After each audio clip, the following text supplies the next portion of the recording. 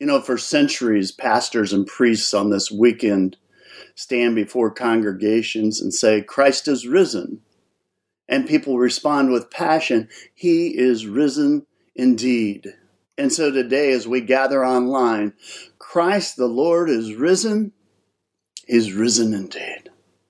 The stone's been rolled away. The tomb is empty. He is not there. Christ is risen. He's risen indeed. Today we celebrate the resurrection of our Savior, the Lord of Lords, the King of Kings, the Alpha, the Omega, the light of the world, the bread of life, Emmanuel, the Prince of Peace, the risen one. Something hit me this week. This is the first Easter that I'm not in the church celebrating with other believers. Because of the coronavirus and social distancing, we're not in church. But we are the church. Time and space cannot separate us from the faith we share in Christ Jesus, which kind of got me thinking about things in a new light. I realized that Easter, the resurrection story, is about distance. To fully understand the resurrection story, you have to back up 3 days when Jesus took his last breath and cried out, "It is finished." What was finished? The work of salvation. When Jesus died on the cross, he died for the sins of the world. He died for your sins and mine. He died to pay the debt of sin, to make a relationship with God possible. He died to close the distance between us and God. After Jesus' death, a follower of his, Joseph of Arimathea, went to the Roman governor Pilate to get permission to bury the body. Joseph provided the tomb. He wrapped Jesus' body for burial. Matthew 27:61 says this, Mary Magdalene was there, and so was the other Mary.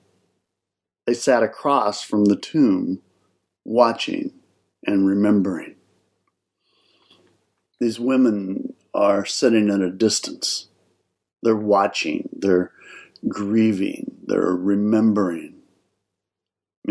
Remembering's a distant thing. They feel the distance of their loss. Jesus had promoted women in a society that regarded women as second-class citizens. Jesus treated them with respect. He welcomed their leadership and their service. In fact, a careful reading of Scripture, you discover that these women are the first ones at the cross. Scripture says they were looking on from a distance. They took everything in. They witnessed everything that happened. They're the first at the cross, and they're the last to leave the scene. So it's not surprising that now they're lingering at the tomb.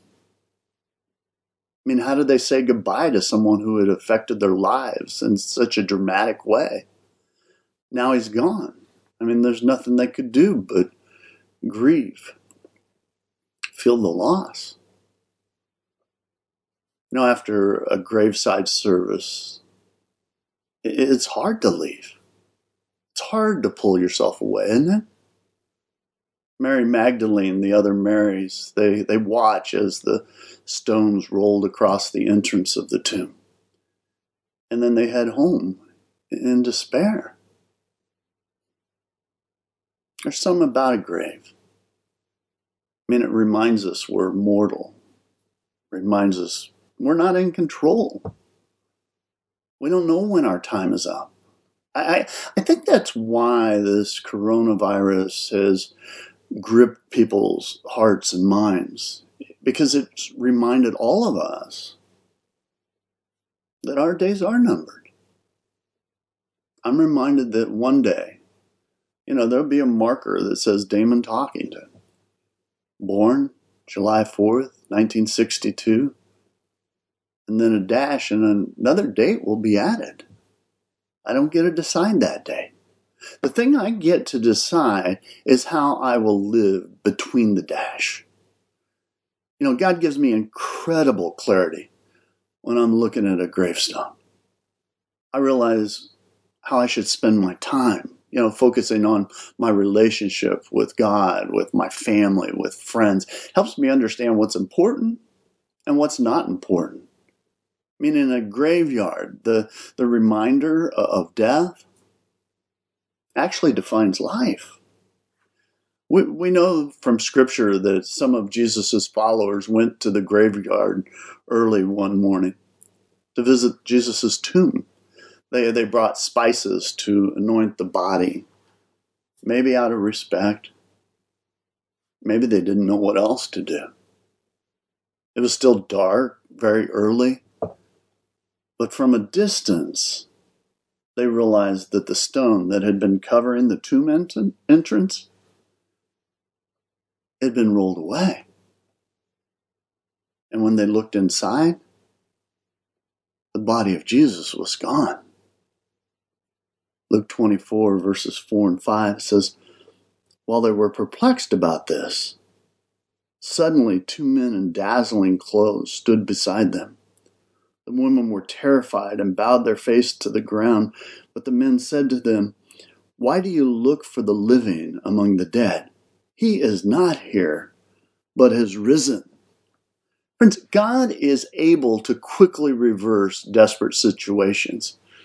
And just because God's silent does not mean God is distant or absent. You may not hear God, but that does not mean that God can't hear you. When you face despair, when you face a circumstance that's desperate, wait for God to work. Trust God. Hold on. Move forward in obedience. Be God honoring. It's not the end. God is more than able. Why do you look for the living among the dead? He is not here. He is risen. Some of you are facing incredible challenges.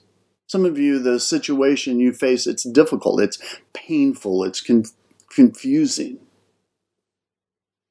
And some of you are living in despair. You're ready to give up. And let me ask you, why are you living as though God is dead? The tomb is empty. Jesus Christ is risen. He's not in the grave. Our God is more than able. Our God is not distant. Our God can shake the earth, and God can roll away the stone of despair. That's why we celebrate Easter, because Jesus walked out of the grave. God can bring dead things to life. He specializes in it. It's interesting if you read the 4 resurrection accounts that are found in the Gospels. It's the book of Matthew, Mark, Luke, and John. Matthew looks at it from one perspective, Mark another, Luke, John another. Mark adds a little detail, easily missed. After the angel announces Jesus is not here, he's risen, they instruct the women to carry a message. And Mark says this, but go tell his disciples and Peter that he is going ahead of you to Galilee. There you will see him, just as he told you.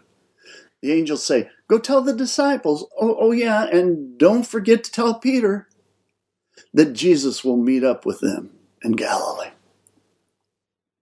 Why is Peter singled out? Was he more important? No. If you backtrack to the not so distant past, the last time Peter and Jesus were together, it was in the upper room when they took the Last Supper together. Jesus informs the disciples that evening of what's coming. Peter, who is at that point known as Simon, he kind of inserts himself into the situation. And he says, Jesus, I'm with you. I don't care where you're going. You can count on me. Other people may fail you, but not me. I will be right by your side. And then Jesus says, Simon, you will walk away. You will deny knowing me. In fact, you will deny me 3 times in the next few hours. Later that night, Jesus is arrested. Luke records this, Luke 22, verse 54. But Peter was following at a distance. We always get in trouble when we start following Jesus at a distance. And that's what happened to Peter. That night, a little girl sees him and says, You were with him. He's like, No, not me. 3 times someone recognizes Simon Peter as a disciple, and 3 times he would lie. He would deny knowing Jesus. And that 3rd time, it hit him. I mean, he remembered what Jesus had predicted. Scripture says he wept bitterly. Peter felt like a failure. He was ashamed. He thought that there's no way Jesus can love me now. I think that's why the angel said, Go tell the disciples and Peter to go to Galilee to see Jesus. I mean, here's the thing about sin and shame. It keeps you at a distance. Jesus died on the cross to close that gap. The resurrection was about undistancing.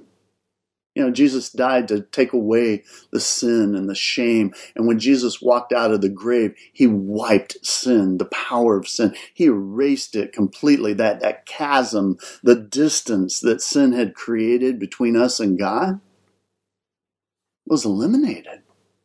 A relationship with God was possible. Friends, we have all done things we wish we hadn't done. We wish we hadn't said. We wish we hadn't thought. And here's the tragedy. Some of you, because of the guilt, because of the shame, the regret, some of you keep your distance from God. Jesus died for you.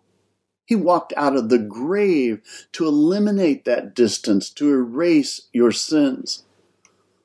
Paul writes in Colossians 2, verses 13 and 14, it says, God forgave us all our trespasses, erasing the record that stood against us and its legal demands. He set this aside, nailing it to the cross. After the resurrection, Peter, he's distancing himself. Some scholars believe that Peter was returning to his previous profession as a fisherman. Stories found in John 21. It says Peter was fishing with some of the other disciples. They're a distance out from the shore. Jesus shows up and he starts fixing breakfast. Breakfast on the beach. It's an act of love. It's a meal that's meant to close the distance. The scripture says Jesus was waiting. I think he was specifically waiting for Peter. The disciples, they have no idea that it's Jesus on the shore. Jesus calls out to him and says, Hey, you caught anything? No, we haven't caught anything. Cast your nets on the right side of the boat. And scripture says they caught so many fish that they couldn't even haul in the net. That's so like Jesus. Peter's the first one to realize that it's Jesus. For Peter, it brings him back to a not too distant memory. He remembers how he met Jesus the first time. He'd been out fishing all night. He didn't catch a single fish. And Jesus said, recast the net. I imagine a little reluctantly. Peter was a fisherman. He knew fishing. But he recast the net. And they brought in such a haul that their nets broke that day. And that's when Peter gave up fishing. And he started following Jesus as a disciple. This time, when Peter realizes it's Jesus, I mean, he's overcome with passion. He jumps from the boat, he swims to shore. You know, this is the first time since Peter denied knowing Jesus. This is the first time he's eye to eye with Jesus since the resurrection. And Jesus asked Peter 3 times, "Do you love me?" See, Jesus is making a point. Jesus is reminding Peter that he had denied him 3 times. "Peter, do you love me?" "Yes, Lord." "Peter, do you love me?" "You know I do." "Peter, do you love me?" "Lord, I love you." And then Jesus says to him, "Then feed my sheep." And Peter would. Peter would not fail the next time. In fact, Peter would die for his faith. Friends, Jesus is always trying to close the distance. Jesus is always pursuing and reaching out, trying to get close. Jesus is always loving us. It's hard to understand and comprehend sometimes. God loves you and God loves me. And Peter, he was a person like you and me who needed grace, who needed to know forgiveness, who needed a fresh start. When Peter came face to face with the resurrected Jesus, Peter experienced unconditional love, grace, and that distance that he felt just faded. Later, Peter reflects on all this. 1 Peter 1, verse 3, it says, "Let us thank the God and Father of our Lord Jesus Christ. It was through his loving kindness that we were born again to a new life and have a hope that never dies. This hope is ours because Jesus was raised from the dead." Some of you need to let this passage saturate your mind and your heart because the tomb is empty. This hope is ours because of the empty tomb. We have everything to live for. Because of the empty tomb, everything has changed. Because of the empty tomb, we have a living hope. The power of sin has been destroyed. Friends, because of the empty tomb, the distance has been closed. A relationship with God is possible. Because of the empty tomb, we know that all things are possible with God. And because of the empty tomb, we celebrate Jesus is risen. Today, we remember Jesus' sacrifice. And we remember by sharing in Holy Communion together. And I know for some of you, this may seem strange. It seems strange because maybe you didn't have grape juice. You're using some other juice, maybe water.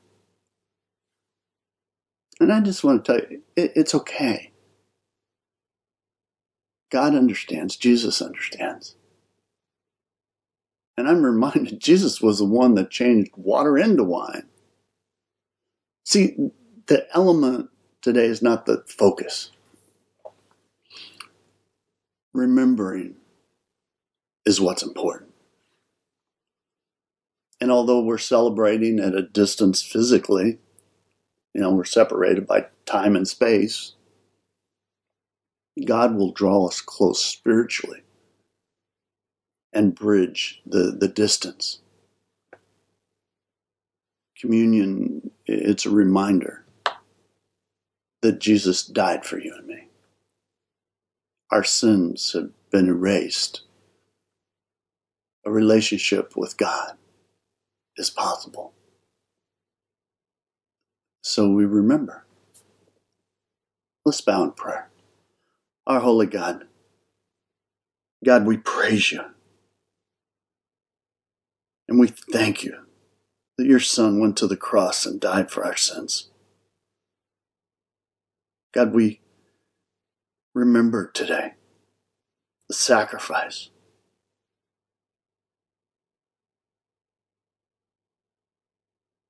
God, I pray we'd never take it lightly. God, I pray you would bless these elements, the juice that reminds us of the blood that was shed for us, the bread that reminds us that Jesus' body was broken for us.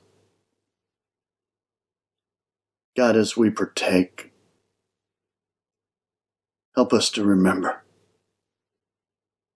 and then help us to live accordingly in our lives.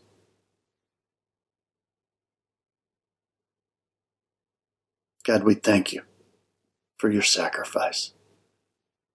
And we thank you for the power that allowed your Son to walk out of the grave. He is risen. We give you the praise with all we say and do.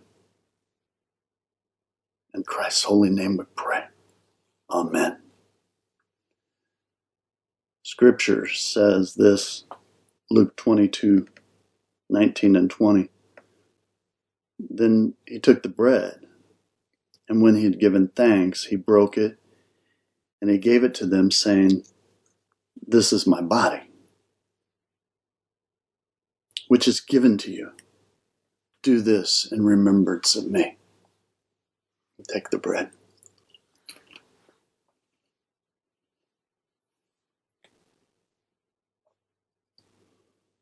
In like manner, he took the cup after supper, saying, "This is the cup of the new covenant in my blood, which has been shed for you." Take the cup at this time.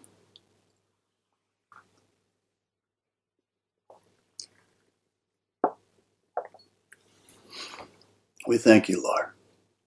We thank you for sending your Son to close the distance so that we could have a relationship with you. Today, we join with people around the world to celebrate our faith. I mean, we believe Jesus is the Son of God. We believe Jesus died on the cross to save us from our sins. We believe he rose from the dead on the third day. We believe the tomb is empty. We believe the distance was eliminated. A relationship with God is possible. Christ is risen. He is risen indeed. Have a great day.